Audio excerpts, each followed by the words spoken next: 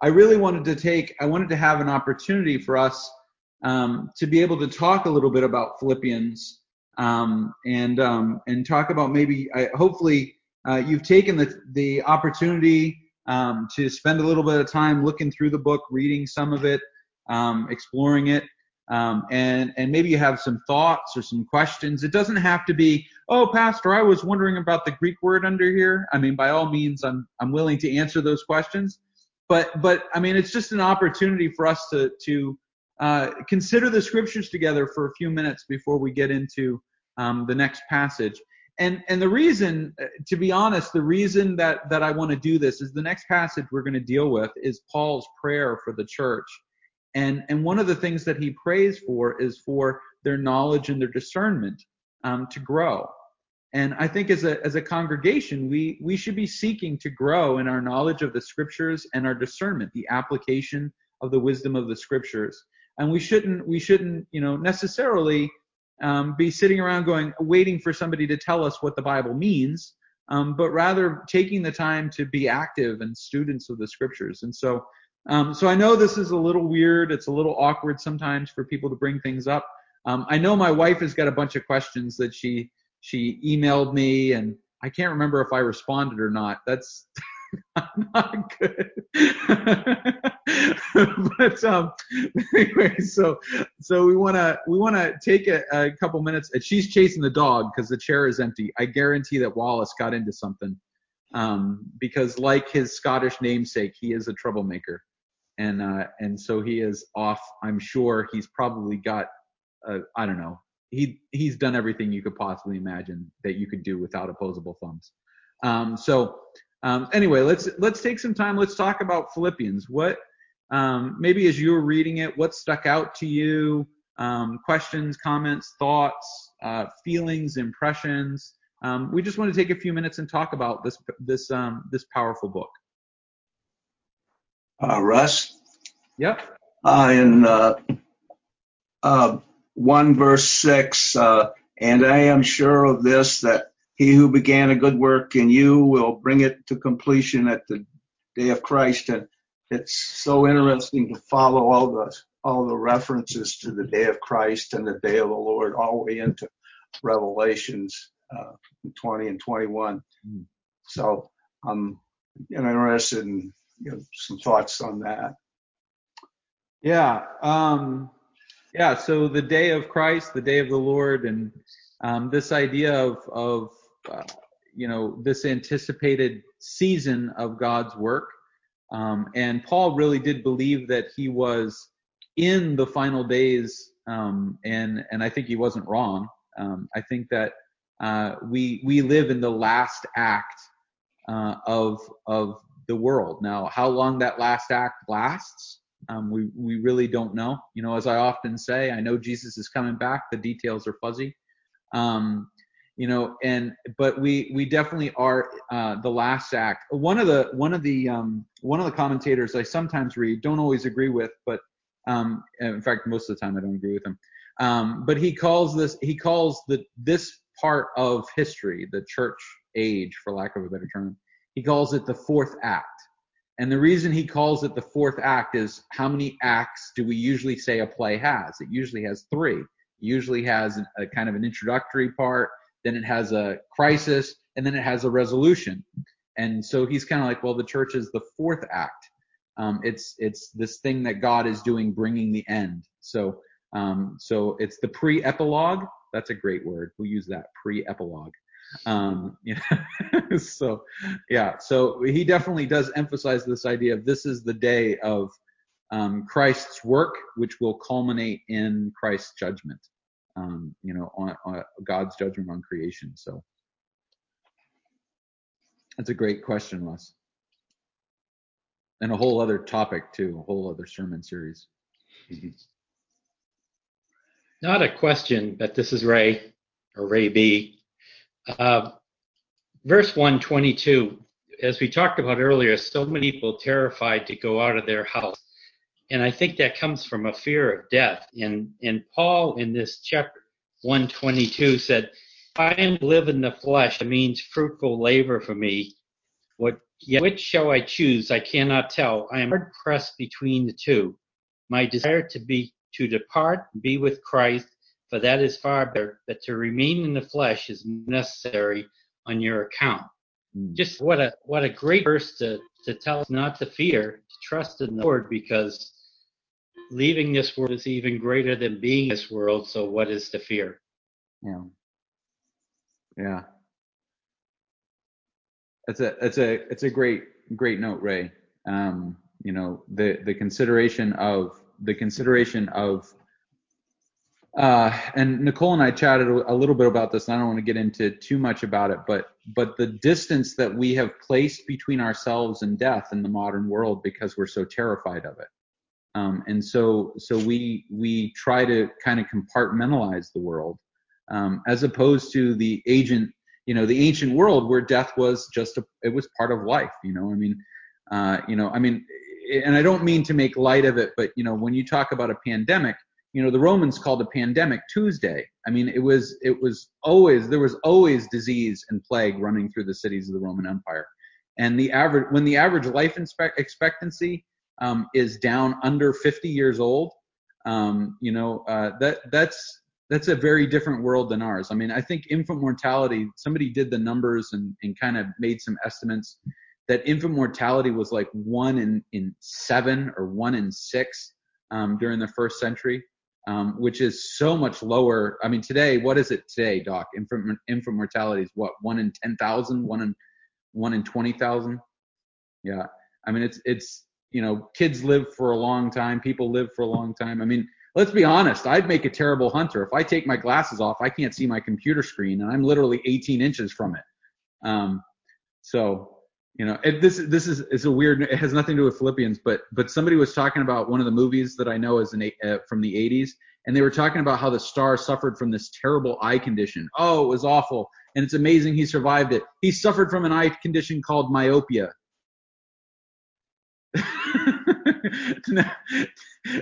Myopia means being nearsighted. So it was amazing. Anyway, all right, back to Philippians. So what other thoughts? I think the corollary to what Ray is talking about in fear is the constant challenge we have with Jesus challenging us to lay down our life for a friend, right? And the idea that, are we being self-preserving? Are we being responsible? Are we preserved? Like he says, like it's necessary for you that I remain in the body. So, that's not a simple answer, right? To just pick up every hitchhiker to do a good deed and, taking risks versus laying down your life for Jesus is a lifelong challenge, I think. Yeah. I mean, and think about the radical responses some churches have had to the pandemic. Oh, we're just not going to, the government doesn't have the right to tell us to gather. We're going to gather if we want, is that really wise stewardship of the relationships that God has entrusted them with? I mean, I get that it's unconstitutional, First Amendment and all that stuff, but, let the courts sort that out afterwards. What we have the technology to be able to handle this. And so, it'd be one thing if, if they were telling us the church building was going to be plowed under and be replaced with temporary housing for Canadian immigrants. I mean, I don't know. I'm just making something up off the top of my head. I don't, but it's just a matter of just common courtesy. So like Janet said, there's a balance of being present. Although we're not citizens of this world, we're present in this world. And so, we have an obligation and a ministry and a responsibility to others. So, other thoughts from Philippians? I'm actually looking for my wife to see if she's returned yet. She disappeared on me. She's here somewhere, I'm sure. I don't see my producer either. All right, she's there. Yeah, Nicole's gone. Hi. Oh. Yep. Go ahead. Oh. Sorry. Take a chair to look. I was standing up.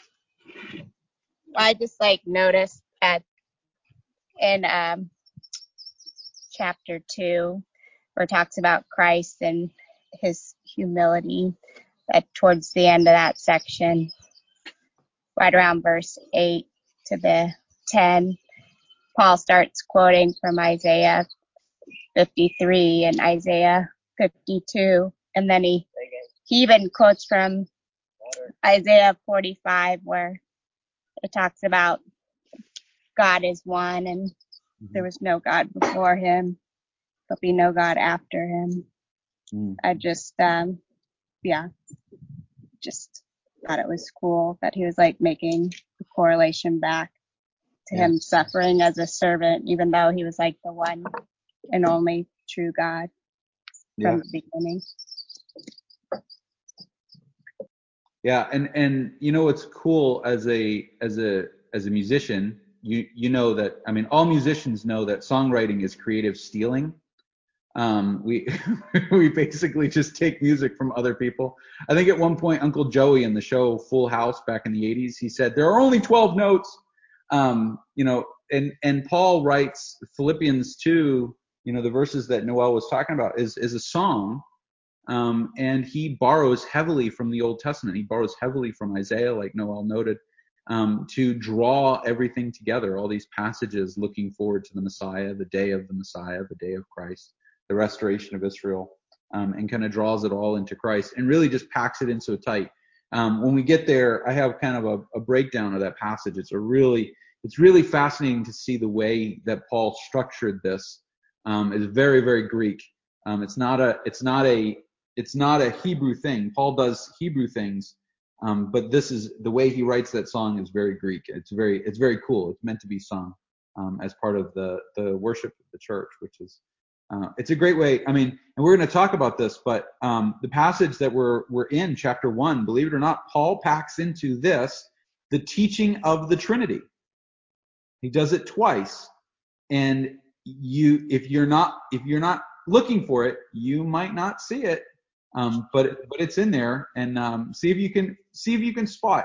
Twice he brings up the Trinity in chapter 1, so other thoughts.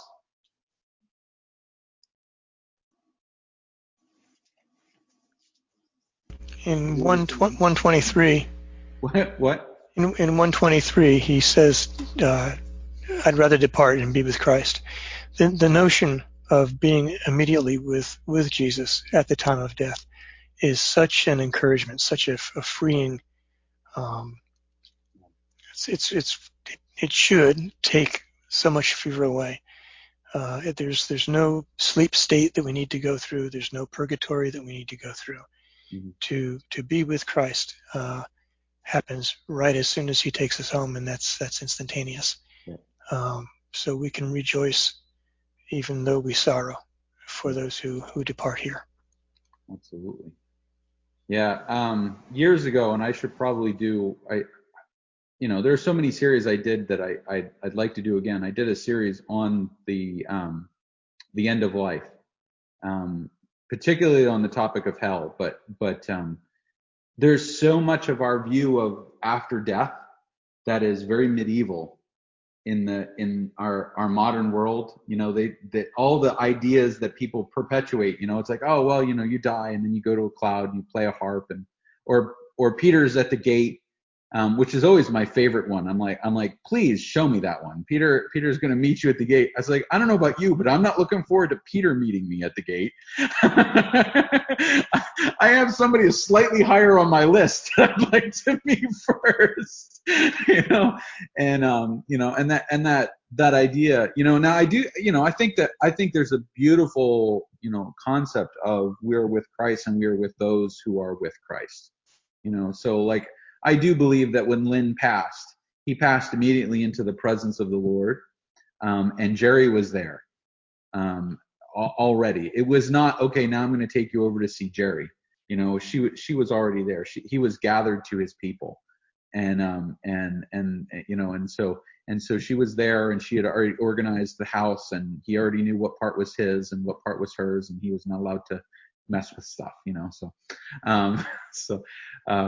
yeah. So, yeah. Anyway, back to Philippians. Anybody else? Other thoughts? Yeah, Eric, this is the other Ray B. Hey, other Ray B. I have thought about this section a lot, but I haven't really studied it in depth, and that is Philippians 3. It probably starts at verse 8, but I was kind of cluing in more on verses 10, verse 10, which says that I may know him in the power of his resurrection and the fellowship of his suffering, being conformed to his death, in order that I may attain the resurrection from the dead. There's a lot to that I don't fully understand what he was trying to convey. And I guess on the other side of the coin is in verses 12 through 14, Paul goes onward and says that he hasn't really gotten there yet, and that how he doesn't look behind but keeps looking ahead. I think that's something that at least piques my interest. Yeah, definitely. Striking that balance of, Paul is so good with walking the tightrope, right? Holding the truth in tension think about where Paul is in this. He's in Rome, and I'm going to post some background about Paul in Rome and whether he was really imprisoned where the tour guides say he wasn't, and those kind of things. But he's at the end of his life, and it hasn't been an easy life. And so there's a sense that Paul can't wait for this life to be over, but he's not in a hurry. Now that makes no sense unless you've been in the military, where you know that the rule of the military is to hurry up and wait. And so he Paul is both ready to go to the Lord right now.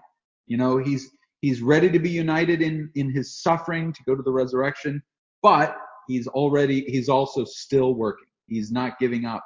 He's not surrendering. He's just moving on. Yeah. And there's a ton packed into Paul's view of his purpose in the body. He has a lot to say about, both in Philippians and elsewhere, about him and his body and his ministry. And somebody one time said to me, they were talking about like how the human being is broken up, and they're like, well, you are a soul in a body. You're not a body with a soul. And I said, well, no, you are you. Let's not sit there and take the scalpel and start breaking you up into pieces. Well, this part isn't me, but this part is me. I'm all me. So my body, my soul, my spirit, my mind, my heart, my reins, whatever, it's all me. It's not that one part of it is more me than not. And so Paul, he talks about his body, and he talks about how it's breaking down and he can't wait for it to be renewed, and yet at the same time, he has great appreciation for what is happening to his body. His suffering brings him closer to Christ, all this stuff. Paul has a really interesting, wide spanning perspective on what it means to be a human being. And to be a human being generally, and a Christian specifically, when it comes to life and death. Yeah, that's a great catch. We'll get to all of these, but this is why Philippians could be a long Bible study. There's a lot in this book. Anybody else? Any other thoughts? Was the spots where he brought in the Trinity, was that 1:11 and then 1:28 and 29? 1:11 is part of it. Good catch. There's actually one before that, and then he brings it up again later. Yep, 28 and 29. But there's actually one before that. Yep. So keep digging, Wesley. Keep digging. This is Dan. I think I had read in one commentary that the church was about 10 years old, and it may have been like 5 years since Paul had been there. So he's speaking to them in terms of how long you live, like you mentioned, the average age is maybe 50. It's a relatively mature church if it's 10 years old, and they do have overseers and deacons and whatnot. So they have a pretty strong organization.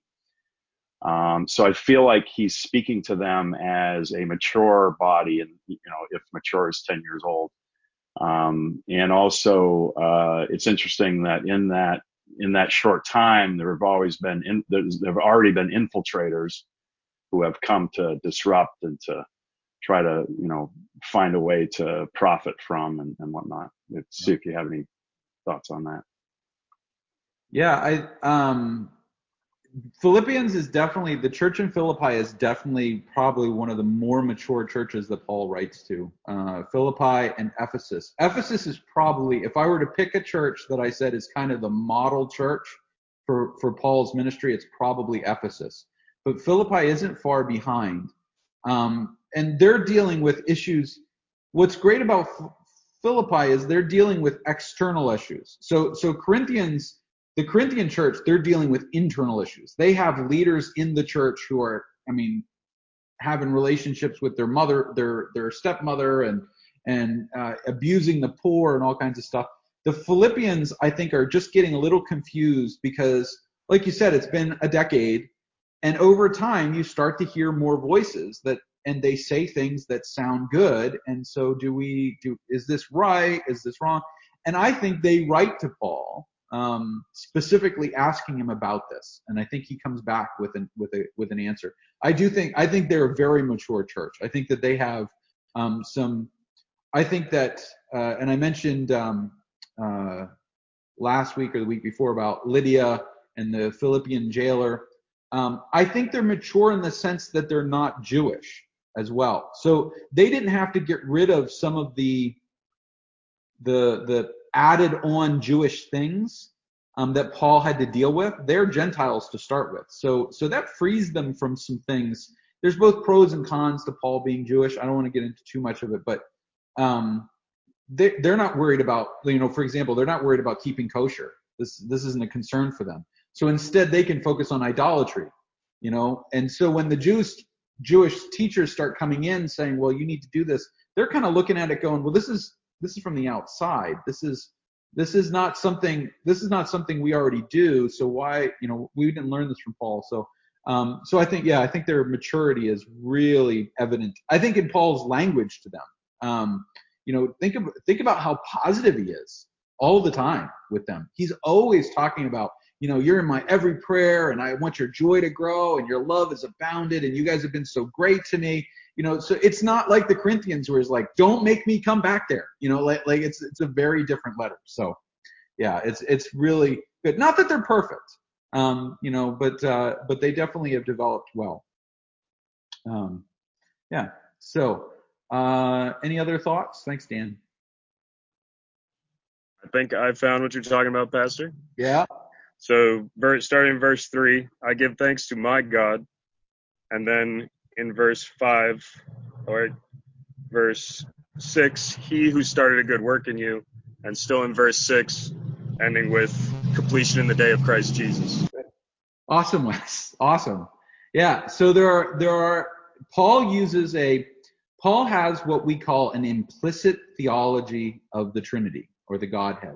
So Paul doesn't need to sit there and go, this is the thing, which is how, a lot of our historical creeds are written. I believe in God the Father, God the Son, God the Holy Spirit. He just implies it. It's kind of like his knowledge of the Gospels. One of the criticisms of Paul is, Paul clearly didn't know Matthew, Mark, and Luke. Like, he doesn't know the Gospels. He doesn't know the stories. He doesn't tell any of the stories. He doesn't. So Paul didn't know this. And I can post this, but there's a New Testament scholar who did his doctoral dissertation on the implicit gospel of Paul's teaching and goes through and shows how Paul is very, very, very aware of the story of Jesus. He just doesn't tell it because they already have Matthew, Mark. They already have the story. So there's no reason for him to recount it. But Luke is Paul's version of the gospel. So when somebody says, well, Paul, but it's like, well, where did Luke learn it from? Luke learned it from Paul. So he clearly does know. So it's the same thing with the theology. He builds the triune nature of God into what he says. So like Wesley said, he says, when he starts, he says, my God, that's God the Father. Then he says, he who began a good work in you, that's God the Holy Spirit. And he says, until the day of Christ, that's God the Son.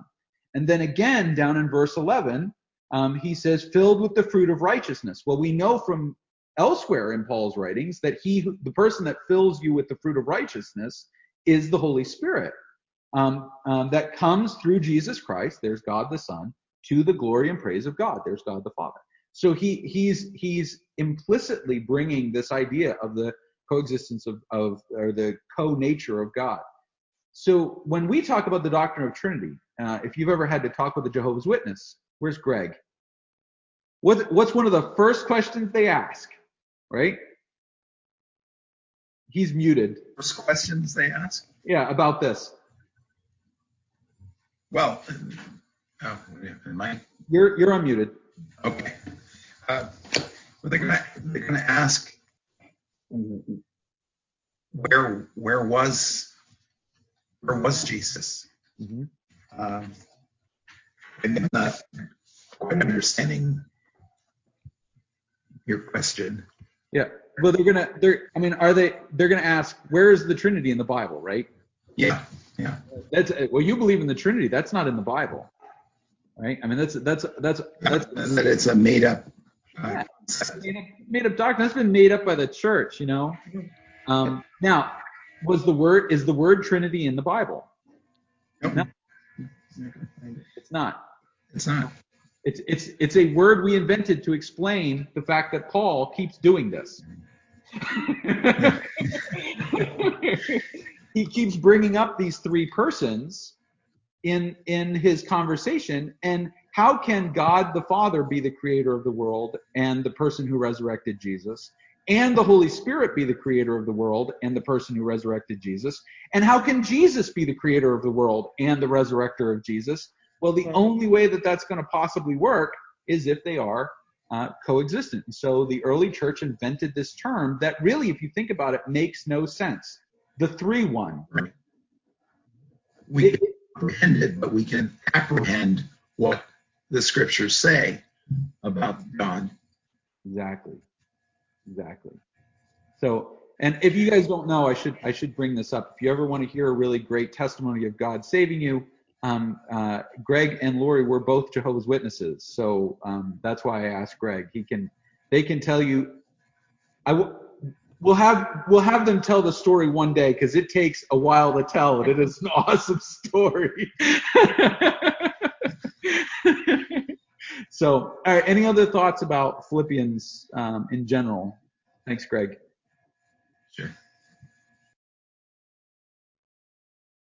Anybody else? One of the things I know I've shared with the ladies ministry, I love using Paul's prayers as a way to pray for other people. So in like chapter 1, verses 9 through 11 is one of them, but you can also find one in Colossians 1:9, Ephesians 3:14. So I can't remember where I got the idea, but at one point I tried picking distinct people every morning and praying that prayer for them. And it's one of those scary, dangerous things to do because it works. It is indeed. Thanks for the transition, Janet, because that's actually the passage we're going to talk about today. is the prayer in chapter 1, verses 9 through 11, because I think, like Janet said, I think people sometimes ask me, how do I pray for such and such? And while you don't want to have prayer being just something empty that you repeat, and there are a lot of people that pray the prayers in the Bible, the Lord's Prayer, they just recite it. There are a lot of people that just recite it and don't think about what they're saying. But they're inspired for a reason. These prayers are in here for a reason. And the Lord's Prayer is in there for a reason. And Jesus' high priestly prayer is in there for a reason. And Paul's prayers are in there for a reason. They teach us how to pray. Because sometimes we don't know how to pray for that one person. And then we just take the scriptures and pray that scripture, and the Holy Spirit kind of guides us into his heart for those people. So I think it's an important thing. So I want to take a few minutes and talk about that prayer, since Janet gave me that great segue.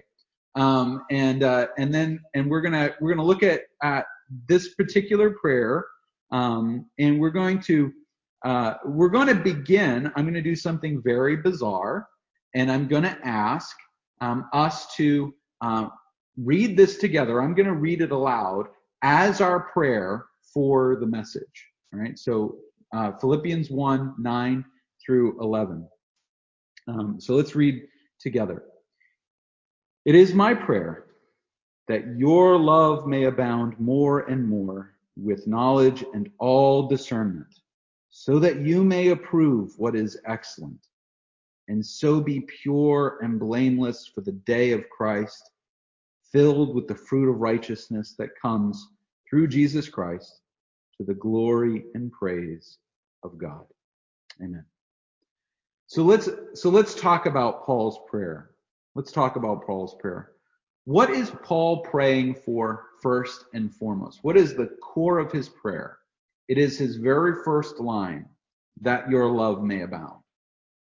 I think it is so easy as Christians to get lost in all of the various and assorted things, doctrine and ministry. They're good and wonderful and glorious things, but they begin with the abounding of God's love in us, that your love may abound.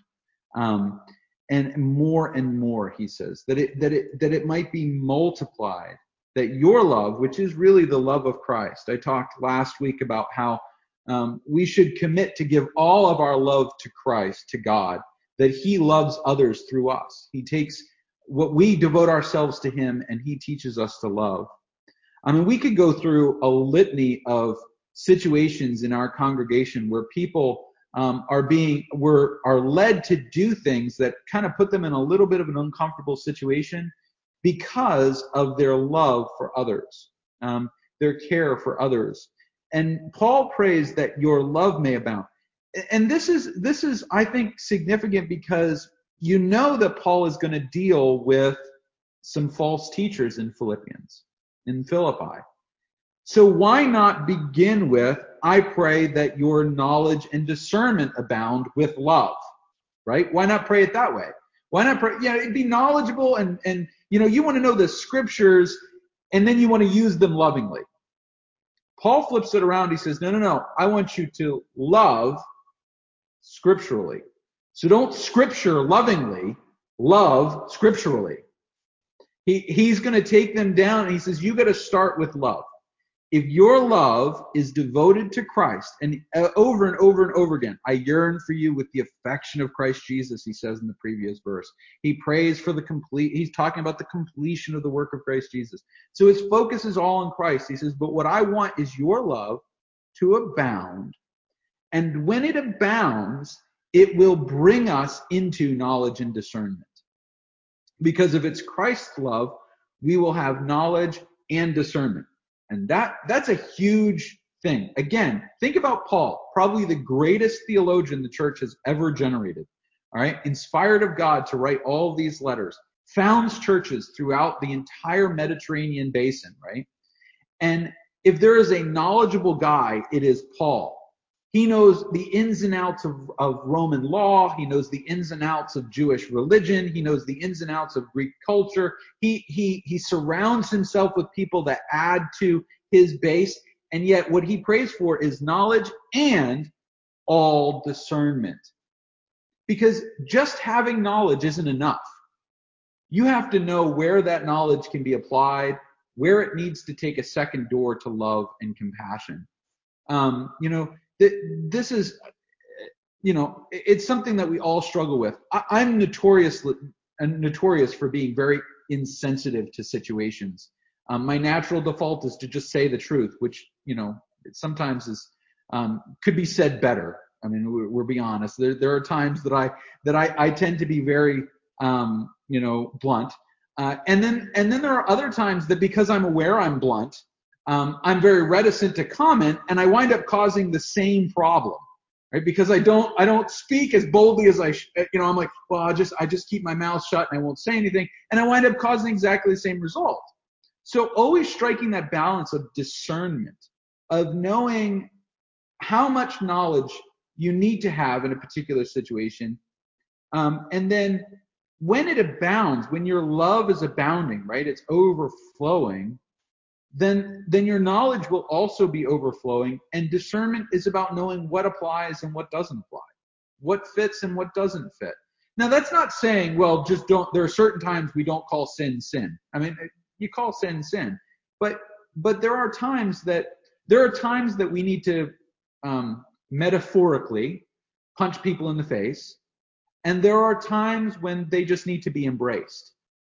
We have to have discernment in the application of our knowledge, and that begins with love abounding. That begins with Christ. So it's always love first. Now it's Christ's love first. And that's an important distinction, because when people say, well, love is love, love isn't all love. All things we call love are not the same thing. You know, I love the Tampa Bay Buccaneers. I don't love the Buccaneers the way I love, I love them more now that they've got Tom Brady. But I love the Buccaneers, but I don't love them the way that I love Christ. I don't love them the way I love my wife. I love things, but not always the same way. Okay? And scripturally, the love of Christ is something very different. Yes, absolutely. Eric throws out intent precedes content. Exactly. Why am I telling you this? Right? Why is my intent? You know, when we think about that statement, intent precedes content. Why do I need to tell you this thing? You know, and you could draw countless conversations about that. But how many times you and I have done it? I'm sure I've done it as a pastor. You sit under a sermon, you go, wow, there is so much information here. But what does it mean? How does it apply? I mean, you're telling me about the historical precedents of these theologians and these positions and these arguments, but how does that help? How does that manifest the love of Christ to the world? You know? And that's always a question. So we pray that our love abounds. I think that Paul is talking about love. He's talking about their love for one another. He's talking about their love within their families. He's talking about their love for the people around them. And I think honestly, he's also talking about his love for the people that need to be corrected. Because you can correct people in love and be very direct and even brutal at times. But it has to be love first. It has to be grounded in that. And that's a really difficult thing to do in a world where, for most of us as Christians, we're looking at the way, forget the COVID thing. Try to remember what the world was like before the pandemic. The things that we were dealing with then, we were dealing with the sexual confusion of the world. We were dealing with the political divisions of the world. We were dealing with all this stuff. And we're sitting there going, how these people, I don't know if you ever have this internal monologue with yourself. I have this internal monologue with myself. How can people be so stupid, right? Like I sit there and I go, in my head, I'm like, this is so obvious. But that's not love abounding. Love abounding, when we're looking back at love, it tempers our knowledge with discernment so that we minister graciously. And he says this, why? Why does our love abound? Why do we have to grow in knowledge, knowledge and discernment? So that you may approve what is excellent. So that you know what is good and glorious for Christ and what is not, and you know the difference. Now, that doesn't mean back up. I'm going to make a statement, all right? And then I'm going to try to unpack it a little bit, and I'm not sure how I'm going to do it. Every act, every moment of the life of a Christian should be an act of worship. Now, the problem with what I just said is the definition we apply to worship. We think of worship as a service or music or prayer or Bible reading. And so we say, how can every act, every moment of my life be worship? Well, let me ask you a question. If we determine to love our spouses and our children as Christ loves them, to devote our love to him, and then have his love flow through us, isn't our loving of them, our correction of our children, our submission to one another as spouses, isn't that worship? Isn't it an act of worship? For a husband, and I can only speak for men, I'm not going to speak for the ladies, they can speak for themselves, but for a man to submit to his wife and love her as Christ loved the church, That's an act of worship. It's an act of devotion not to your wife. It's an act of devotion to Christ. And there is a huge difference between being devoted to your wife and being devoted to Christ. There's a huge difference between those two things. And there is no reason why, if you're devoted to Christ, you will not find yourself fully devoted to your wife. Right? And that's a whole other sermon. But I'm using that as an illustration to approve what is excellent. You love your children so much you correct them, right? You don't love your children so much that you never tell them when they do something wrong.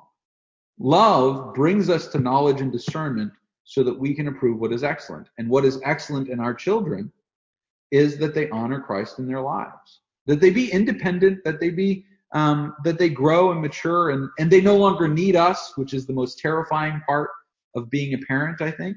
As you get older and realize that your kid is getting older. We sat down to watch a movie last night, and Ariel goes, she had a fleece penguin blanket, a giant teddy bear, and something else in the recliner with her. And she sat down and she goes, "Yeah, I'm 16." Like so all right, so first of all, she's not 16 yet. So I'm like, don't jump the gun here, kid. You're 15. But she enjoys still being a kid, you know, but eventually she's going to mature and you know, she's going to grow beyond having a teddy bear. And I'm cleaning out my basement, and I think I vacuum packed her stuffed animals, and I think I have 6 crates of penguins in vacuum sealed bags downstairs, you know, but you want them to be excellent. And that starts with your love, which fuels your knowledge and your discernment and brings you into excellence. And so we look at that and grow. And then he says, so be pure and blameless. Until the day of Christ. Blameless for the day of Christ. And the result of all of this is going to be the fruit of righteousness. People make a big deal about the word fruit. I just want to throw this out for you. What fruit is? Fruit is what grows when something is healthy. All right? So when we love, our love abounds, knowledge, discernment, we approve what is, you know, everybody gets tied up on pure and blameless for the day of Christ. That's our unity with Christ. That will result in us being filled with the fruit of righteousness. That doesn't mean that fruit has any specific, you know, we don't expect a blueberry bush to grow pears, right? Fruit is different depending on, your fruit will be different depending on what kind of plant you are. But what's important is that when this process proceeds, what results is the fruit of righteousness. Now notice that it doesn't say that the fruit is that you will be righteous, but rather it is that righteousness through Jesus Christ begins with love. Righteousness begins with love. And this is what so many people who are trying to earn their way into heaven by saying, I'm a good person, I'm a righteous person, I follow all the rules, I do everything I'm supposed to do. That doesn't work because it begins with love.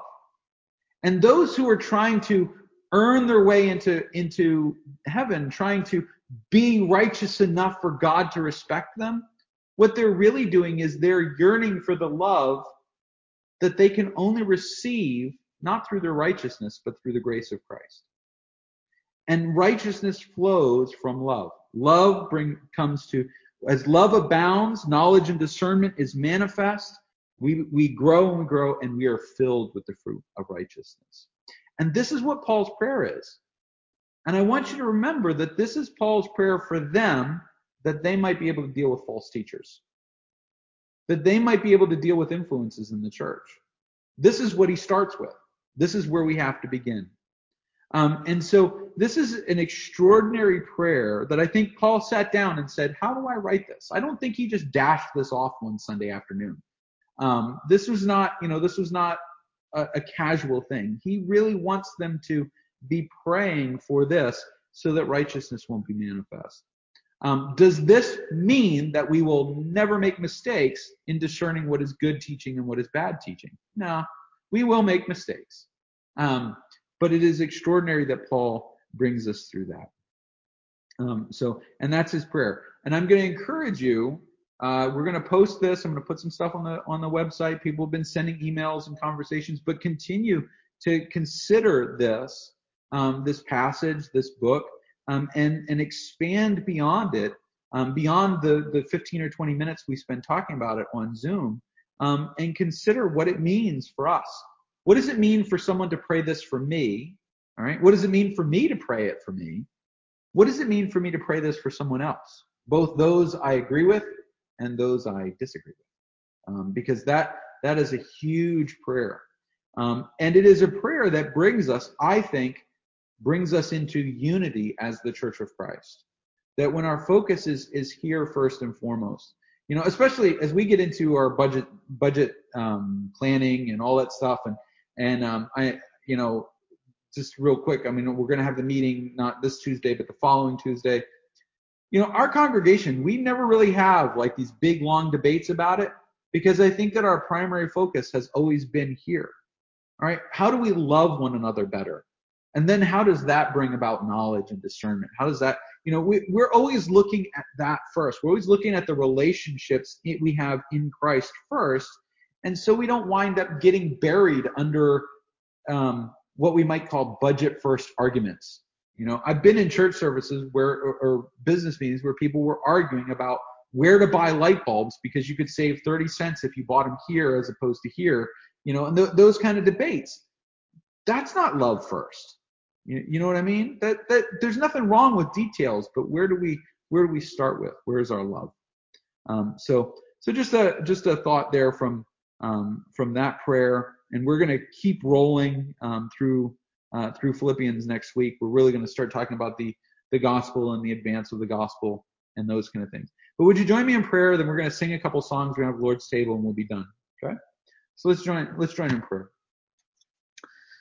Father, we do pray that our love abounds more and more, both to our families, our spouses, our children, our parents, our friends, our family, our church, our community, that we do have the discernment and balance, knowledge within love, Lord, and that the fruit that we bear, whatever it looks like, would be all for your glory and praise. We pray this in Jesus' name. Amen.